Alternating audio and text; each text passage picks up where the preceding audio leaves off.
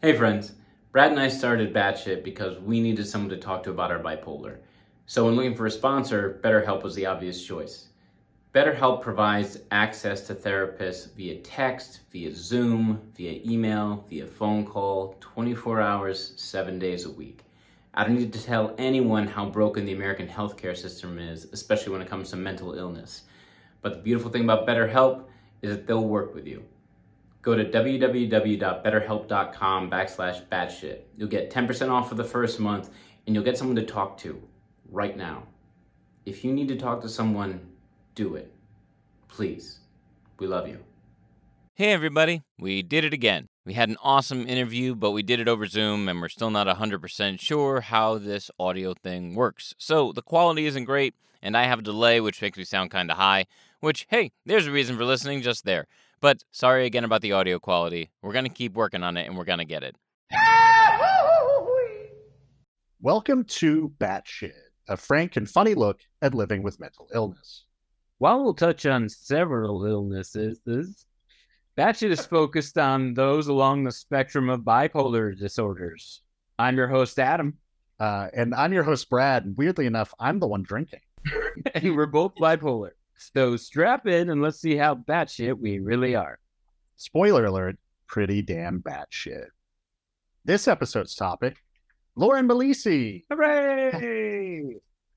Lauren is someone that I found on Twitter a while back who cracked me the hell up. And then I discovered she was also a writer and a poet. And I checked out her poetry and was absolutely floored. And I don't say this just kissing your ass. You may be my current favorite poet. If you don't mind, why don't you tell us what you've been diagnosed with? So I have PTSD and borderline personality disorder. Oh, and also OCD. Nice. Well, not nice. Yeah. Bad. But when were you diagnosed? PTSD probably when I was like 15, and then it's just been building since then. Borderline in 2020, and then OCD semi-recent. Oh, wow. So with all three of those, do you find that they compound one another? Like, do you get episodes of each together? I would say so. I think that the BPD and the PTSD like hate each other, kind of. Like feuding families? Yes.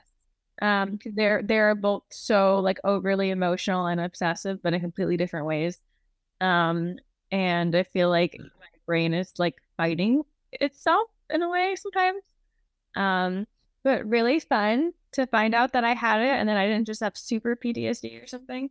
Sure. I can totally relate with that idea of your brain fighting itself, because you sit there and you know what you're supposed to do and supposed to say and how you're supposed to feel, but that's not how it works, right? It's like you got the two warring factions fighting for control, and yeah, it's a struggle. Mm-hmm. Could you explain borderline personality disorder? I kind of like, I think in the past I've described it as like when you play like a video game on nightmare mode, because just every like normal action you take is so much like more difficult. But the same could be said for PTSD. I've just done a lot more treatment in that like area, so I feel like the BPD kind of is more like overarching, and it's really.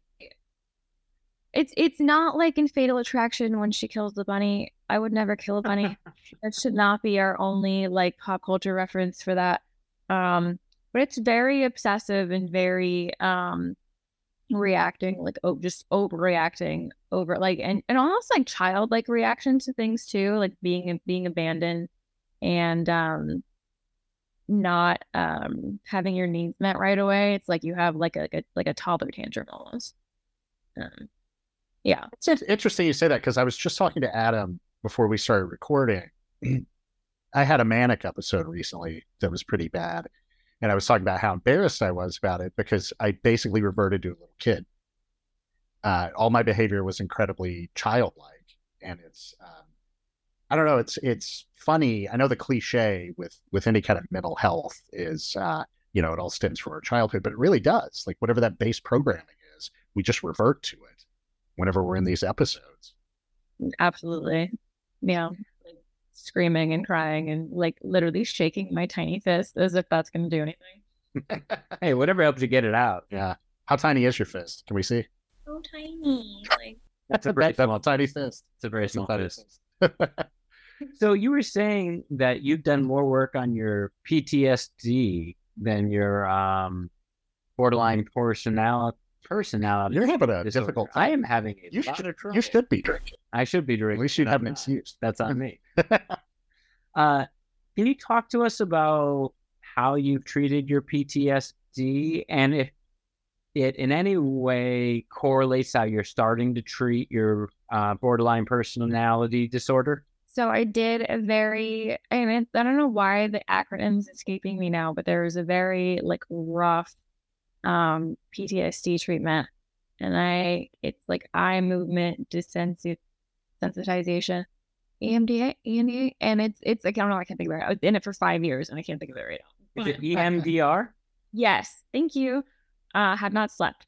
So EMDR I did that for like 5 years almost. Basically because I pretended that none of my trauma existed until I had one big traumatic event that like made everything come back up to the surface. And then I spent the next 5 years unpacking all of that. So I did EMDR for a while and it's really, really difficult and like really hard work. And then it's really hard, I think, for even in like 2023 for psychologists to like acknowledge that BPD is a thing. Is there such a stigma around it? It's a thing that gets thrown out in court cases a lot, especially when like a husband and a wife are like suing each other or like battling over something. They'll throw out that the wife has BPD, even though she's probably never been diagnosed, because it's like the crazy woman disorder. The crazy woman. That needs to be a t-shirt. Yeah. I'm sorry, I have the crazy woman disorder. I do. You'll forgive me. I have crazy woman disorder. EMDR is like I think if you don't know what it is, have you seen the movie Get Out? Yes. Okay, so in the scene where he is like staring at like the teacup and she's stirring it, and she's kind of hypnotizing him and she's having him kind of leave his own like body. It like that's pretty much what it is. You kind of like disassociate and then you relive the event from like a third party. So you can like detach your emotions and be like, oh, that person did the right thing in this situation. What else could they have done?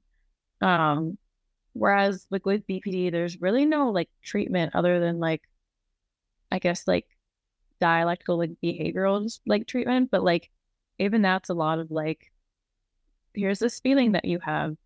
Tell us more about this feeling. Is the feeling helping or hurting? We'll pack it on the floor next to me. I'm just like, I don't know. It feels bad, lady. Like, I don't. I think that's one of the worst part about treatment is like trying to verbalize your feelings, right? It's like trying to easily convey how you feel. And if you say the wrong thing, it can cause them to go in a different direction with your diagnosis, your medicine, all of it. Mm-hmm. Yeah, I had therapy right before this. Hence why I'm drinking. Yeah, that's why, Brad.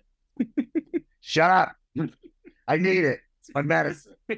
No, but I was talking about the embarrassment I feel when I go manic and when I come out of it.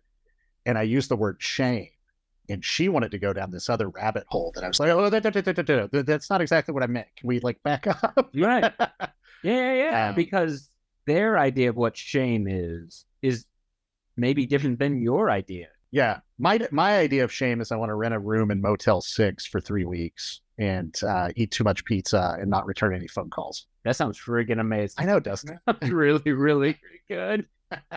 With the BPD, you were saying a lot of people don't recognize it as an actual illness. Are there standard medications with that, or is it still just kind of? It's still just mostly talk therapy. Right now I lucked out because I have a therapist who's actually like specializes in BPD, which is like unheard of, like especially like in the middle of freaking Michigan. I'm like, okay, Wow, yeah, in person. Yeah, but I'm moving in like 4 months, so it's like, are we? Will they come with you? Well, I guess it depends on how much room you have in your trunk. Mister. And if they're truly committed to their craft.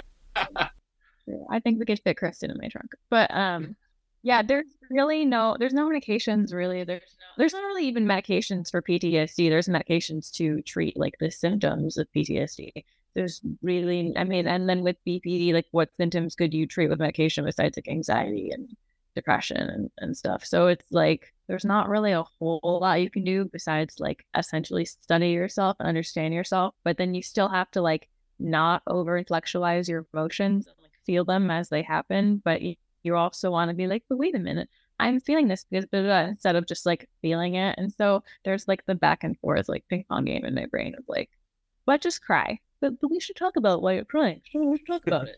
Just cry.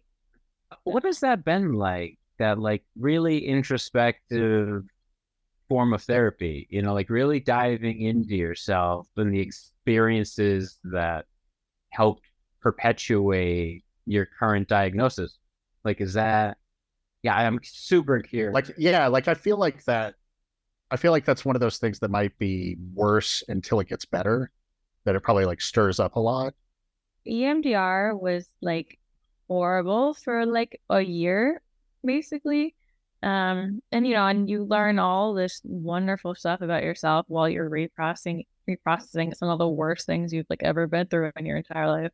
And then the therapy I'm in now is very much like I don't have to go back and like look at these like horrible events. Now we're kind of working on the, well, you've experienced these things and like how are you going to function as like an adult now that you've like done all this work? And it's just like, so now it's like working on like relationships and self-sabotage and the way I react to things and basically all the things they don't really talk about in like trauma therapy, because trauma therapy is really just like, we need to fix you so you don't go around the rest of your life thinking that like you did this to yourself. Could you just be better? Just be better. Be bad. Yeah. Yeah. How has your experience with the therapy and the introspection, has it helped, hindered your relationships? Be that with like family, friends, significant others? We haven't figured out my love life yet. So that's taking a while. Friendships are starting to make sense. Like there's like the hypervigilance from the PTSD, and then there's the, oh my God, everyone's gonna leave me with the BPD. So it's like kind of trying to like remind myself of like, Lauren, do you have facts? Can you base this feeling you're having like this person's gonna like leave your life on like facts? It's like, no, I'm just basing it on how my body feels the last time someone said that thing to me. And then you're like, oh, the body really does keep score. God damn it. Okay. So like I don't recommend the book, by the way, but it really does keep score. So in terms of like romantic relationship, that's like a whole, I don't have 4 months for that. I'm gonna have to take her in the car with me because that's also linked to PTSD. So it's like they are just compound one another. And so if it's getting better, yes, especially now that I've done all the necessary like processing and all like that work, yes. I don't think I could even begin to like treat my BPD if I didn't do all of that already. So it's helping. It's just like I'm about to be 30 and I'm like, I'm slightly better. Okay. Like slightly is good. I will take it. Don't worry, your 30s and 40s are super easy. Oh yeah, it's just a breeze. Right. So you were talking about your reactions to things with the BPD. Do you find that they're heightened? Do you feel like you overreact? What is the In some cases, sorry to pick up. In some cases, I like feel like I don't react at all, and people get pissed at me. But I feel like most of the time, like I overreact, or I have to remind myself that my reaction is appropriate for the time. But it mostly just feels like insane overreacting. Everything feels very big, like very like loud, even when like it's not. If that makes sense. Yeah, completely. That's kind of one of the things we struggle with. there are a lot of, I'm not as familiar with BPD, but I do know there's a lot of overlap in symptoms with bipolar. And that is one of the things we've talked about a lot on this show is we just tend to feel things so much bigger than normal people, for lack of a better term. We blow the little stuff way out of proportion. Yeah. And you start feeling like, am I a drama queen? Am I making too much of these things? Why aren't the people around me as concerned with this? Why did they get over a breakup so much faster than I do? Sure. Why did they get over a death so much faster than I? And it wears on you, like this constantly comparing yourself to everybody else. When really at the end of the day, we got to remind ourselves that like, we're fucking better. I mean, that's really what it boils down to, right? Like, genetically superior. Yeah. Wait, did you say genetically? Yeah, genetically. Oh, no. No, don't go that. No. So, as an artist, Lauren, how do you find, and I say this again, I love your poetry, and I feel like I can see some of this in your poetry. Do you find that you're consciously working it in, or does it just kind of seep in and then you realize it later? Well, the first chapbook, Final Girl, was like a direct response to me being assaulted during my MFA program, and like having to, I was like, I'm not going to drop out. Like and I have no support. Like, I'm just going to write my way through this. And then all the poems that have come after that, it's mostly subconscious. I never really have control over what I want to write. I just like start writing, and then whatever pops out. But the last few poems I've written, I was battling a narcissist. And I did wrote two poems that like really like they're almost like bookends, like the beginning of it being really bad and then it getting really bad. And I was like, oh, these are really good poems. Did they help? I don't know. But like the writing feels like necessary. Like I just have to. So I know it's like subconsciously cathartic. But I never really sit down and like let me write my way through this thing. It's really more like I watched an episode of Kids in the Hall, and now I'm gonna begin this with a weird line from a bit, and then somehow we're gonna end up talking about trauma a little bit, but then going back to Canada. Yeah. Daddy. Yeah. When in doubt, go back to Canada. Back to Canada. Always go back to Canada. Yeah. It's nice to hear you, like the rest of us artists, find some sort of coping mechanism in your writing. Has it always been that way? I understand that your PTSD was based off of an event at a certain point in your life, but prior to that, did you find writing to be cathartic? Like a right. I don't. I mean, I guess I don't. I like feel like, so I was assaulted at 15, and I feel like I don't really remember anything before that, but I know I was writing a lot in high school and continuing it in like community college, and then deciding to transfer to a 4-year, and that's when I was like, oh, I'm gonna actually do this. I don't really I can't really recall thinking like, oh, this is like, it's really always been like you have to do this. It's the only way you know how to express yourself. So yeah, like it's the thing that makes the medium that makes the most sense to me. Yeah, and that's, I mean, the reason I just paused there is because I was trying to think of a way to verbalize how much I agree with you, right? Because depending on the trauma, depending on the person, whatever outlet you need to find, or you may subconsciously find, that helps you deal with the shit that you're going through. I mean, it's so paramount to any form of mental health. Yeah. I mean, I find writing the same way. I wrote a novel that was published a couple of years ago, where the main character has borderline personality disorder, and it was before my diagnosis. And looking back on it, I can realize I was basically writing about everything I was going through, and I had no idea. There was this part of me that was like, hey, shithead, look at this. Hey, dumbass. Yeah. Which is usually how my inner monologue goes. But yeah, writing is, I find it very therapeutic. And I hate to kind of boil it down to that as though that's all it is like another form of therapy. Obviously there's more going on, but But really, I mean, I guess that's all art, right? Like, Sure. you're trying to express yourself. You're trying to work out something. Well, and I feel like most artists have trauma in their life. Yeah, I think it's unfortunately And common. comedians. Yeah. Oh, definitely comedians. Of course, comedians. We've talked about that a lot. Scotch. Um, so you were saying you don't really remember anything before the traumatic event that caused your PTSD. That it's kind of The first event, I have it like mapped out in my head as like 3 big events. But yeah, before the first event, yeah, I don't really. A weird thing that my brain does. So it's called dissociative amnesia. And my trauma therapist had explained it as like, oh, well, it's just your brain deciding that you don't need this information, so you don't need to hold on to it. But I erased like years and months and people and the sometimes I piss people off. It's like, oh Lauren, remember we went and we did that thing, and it was like junior year of college. I'm like, I think I was going through a really bad time in junior year, so I think I erased the whole year.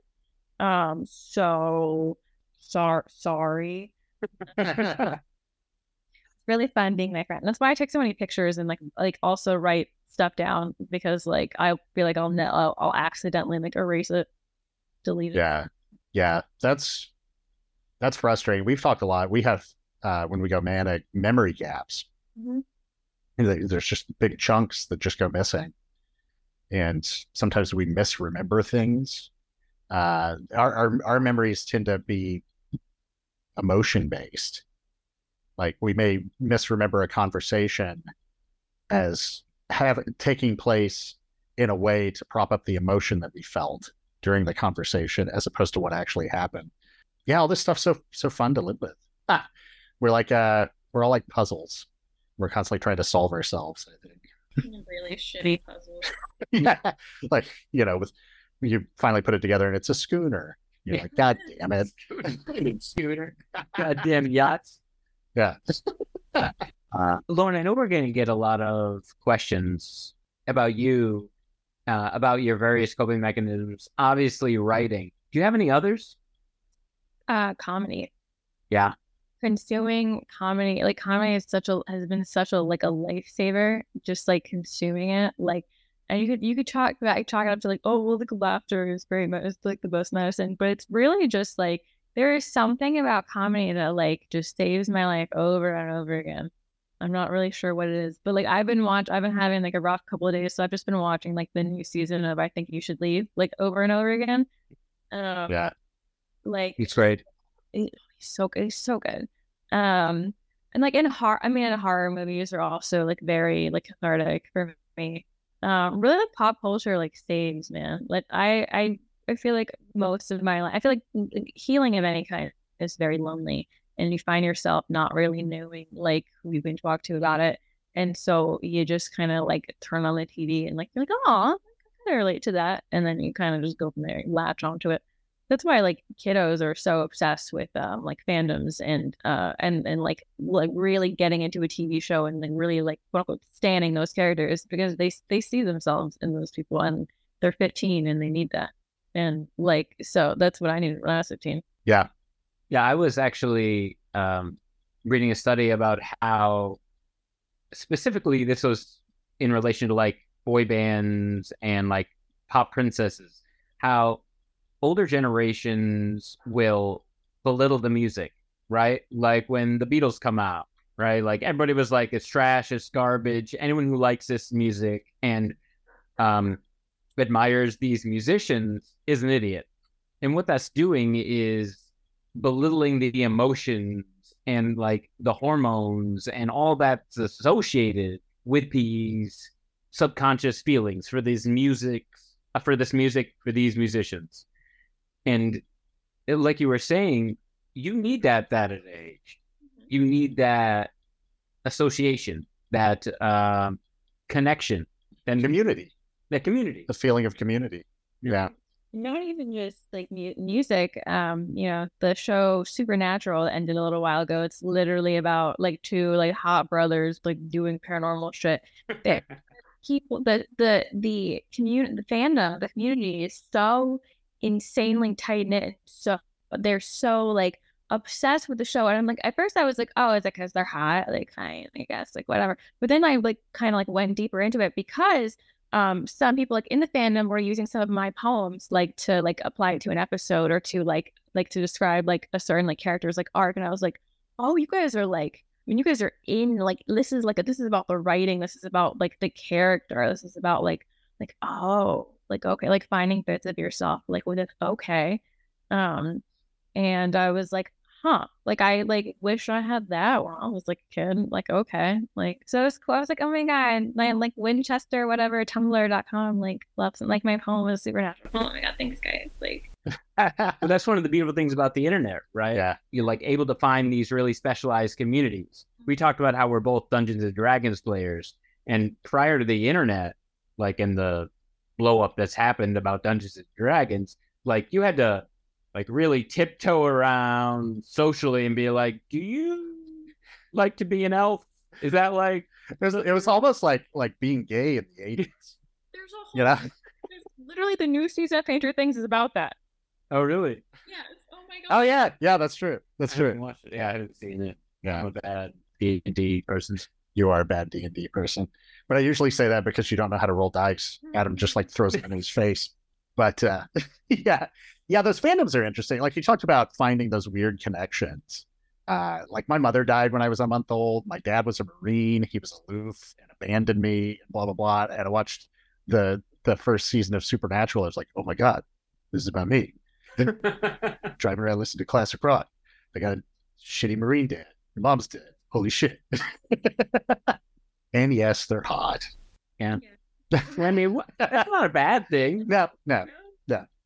I just like the idea that like trauma breeds physical attractiveness. You know, like the more shit you've been through, The hotter you are. the better abs. You know, the better your abs. Well, I mean, look at the three of us. oh yeah, That's what I would say. fucking jaw droppers. You know what I'm saying? I used to have like a private account, and the bio of it used to say BPD baddie with a post traumatic pussy. Oh, I love you so much. The grippier the socks, the grippier, you know, like grip. I think it's their subtlety that really rings through to me. Yeah. That's what does it. The subtlety they can I'm get. a power. I'm a dad's a writer and an actor. Did you say I'm an actor? Of course you are. God damn it. You talk about comedy, sketch, improv, stand up, all of it. I love all of it. I got really heavy. Well, I was really depressed. I got heavily into Kids in the Hall. And there's something about it that is there's no other sketch coming like theirs. If anything, Tim Robson is probably like the only thing that like reminds me of Kids in the Hall, which is like the sketches never end where you think they're going to. Yeah, sure. But I also like love SNL. My sister and I, like my sister who is an actor, singer, performer. She has like stand up and like and music like in her One Woman show. And like we grew up on SNL and we love Ben Stiller. All kinds of comedy. And Weird Al. We were raised on Weird Al. Like my dad is like a huge Weird Al buff. Like, did you see the movie? Yeah. It's so good. But yeah, I don't know, and I don't know what it is about comedy. I don't know if it's the knowing that everyone who's like writing this stuff has some tortured path, like the Daddy Drank sketch in Kids in the Hall is true. Yeah, it is, and like I can't think of which one of their dads really said like oh, how many girls called you yesterday? 0 + 0 = like gay. Yeah. Like that. Yeah, or like the birthday sketch, but you're finally 13, son. It's time to go to the rock. Oh my God. That's like his dad was an alcoholic. Like so it's almost like just being able to like find absurdity in that is just so like I don't know, I think that's like high art to me. Yeah.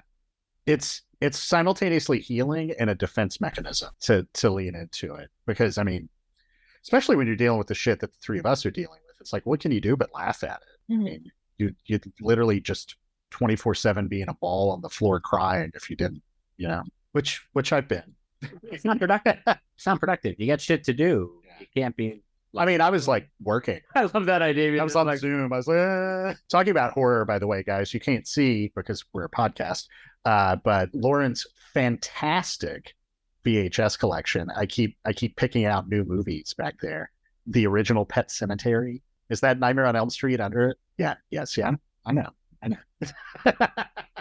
I find it interesting that you also associate with horror because you've experienced with so much horror, in your life. There are people who, sorry, go ahead. That's exactly it. That's exactly why. It's funny because I think about, like, I have some friends that have been in the military. They stay miles away from any movie that has that kind of violence in it, right? Like they avoid it because they're worried it's going to set off their PTSD, right? Yeah.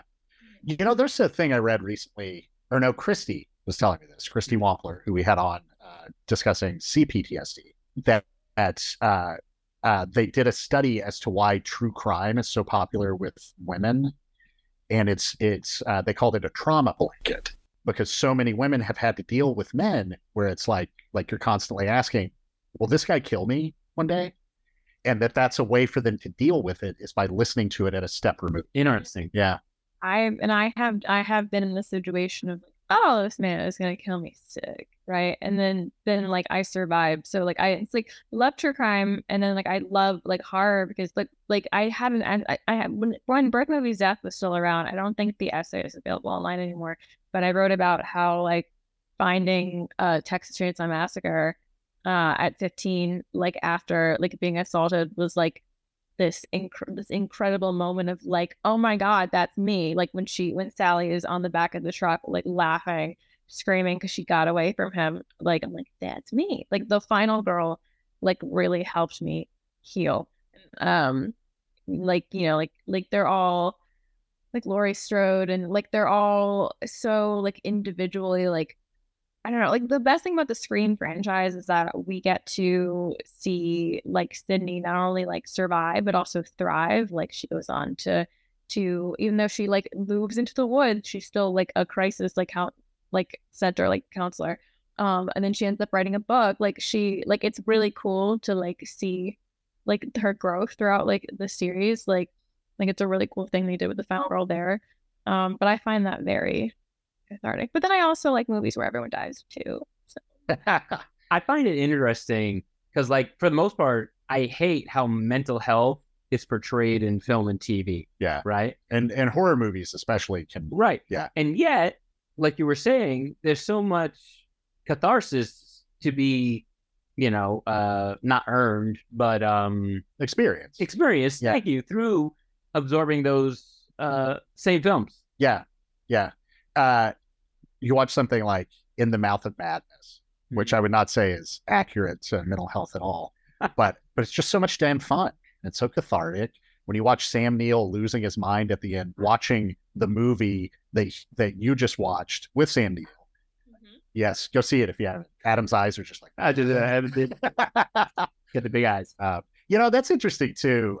Just kind of talking about the final girl, because I've always found the discourse around horror to be so reductive in the idea that it's this incredibly misogynistic genre, when, especially in the 80s, that's where we got most of our cinematic female heroes. I'm not going to go so far as to say it's a very feminist genre, because there is a lot of misogyny, unfortunately, but I do feel like it kind of balances out. Like you have these phenomenally strong female characters. Like you said, Laurie Strode, Nancy from Nightmare on Elm Street. What was Jenny, Friday the 13th Part 2? Like, and again, Sydney, the Scream franchise. Just all these like fantastic female characters who, again, are kind of.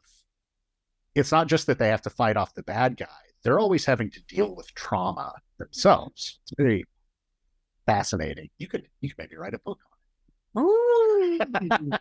I know Brad's a writer and an actor. And why am I bringing it up? Shit. Slippery slope. Damn it. So speaking of the concept of Final Girl, that is a collection, as Lauren said, of her poetry that is fucking phenomenal. and I recommend all of you go grab a copy of that right now. Otherwise, I'll appear in your dreams standing over your bed with a bat. Does that work? Aggressive. No, see, Marketing. yeah. That's a marketing campaign that I can get behind. So seriously, I'm not blowing smoke up your ass. I absolutely loved Final Girl, and then Lauren's second collection, Sad Sexy Catholic, is just as good, if not better. Plus, has a great title. Do you find any intersections between growing up Catholic and the things you're dealing with now? Does it add like a layer of shame? Oh man. Yeah, it's so funny. There's a cat underneath me who is demanding. It's just like funny because I feel like if the church wasn't so heavily involved with like, at least on my dad's side, like maybe they would have like taken like therapy like seriously instead. And because before it was just like, oh well, you just go to church and like that's your therapy. You just talk to God or you talk to your priest, like blah blah blah. And I'm just like, oh boy, well look how that like turned out for a whole lot of people though. So the whole confide in your priest thing. So maybe therapy was the right idea all along. I hate that like it's taken like so many like I don't want to say so many old people, but so many people who are like in my dad's age and up who are just now being like, yeah, I guess we should have like I could have gone to therapy, I guess, at that point in time when that thing happened instead of just praying it away. Yeah. Well, we're at such an interesting crossroads when it comes to mental health, right? Because now there's so much more awareness, and yet there's still so much ignorance about it, right? So like people are like, we're either going to start going to therapy or double down on crushing it and not acknowledging it. Well, like Lauren said, some people don't even recognize borderline personality disorder. People who deal with mental illness sometimes don't recognize borderline personality disorder as an actual illness. And, you know, we've talked before about how even with bipolar, which seems to be more out there in the conversation, there are people who just don't believe it's real. You know, like we hear Laura bullshit all the time that we love to poke fun at him here. Amazing emails. Yeah, amazing emails where it's just like, you know what you need to do? You need to just exercise more and eat some quinoa and some avocado and you'll be perfect. And it's like, God damn it. All the toxins in your body, the toxins are like rearranged, you know, like you're just gonna clear it out. Have you ever gone to like a saltwater spring? Just kind of sat in it for a while? You know what? CBD oil and hot yoga. That's right. That's right. That's what I'd recommend. Yeah. I feel like religion probably can compound all that bullshit too. Because like you said, you feel like you can pray it away. There's this whole idea of like God wanted us to do these things that are natural. And you know, if you need Prozac, well, Prozac's not natural, is it? You know, that's interesting because, you know, my experience is I was raised Roman Catholic, right?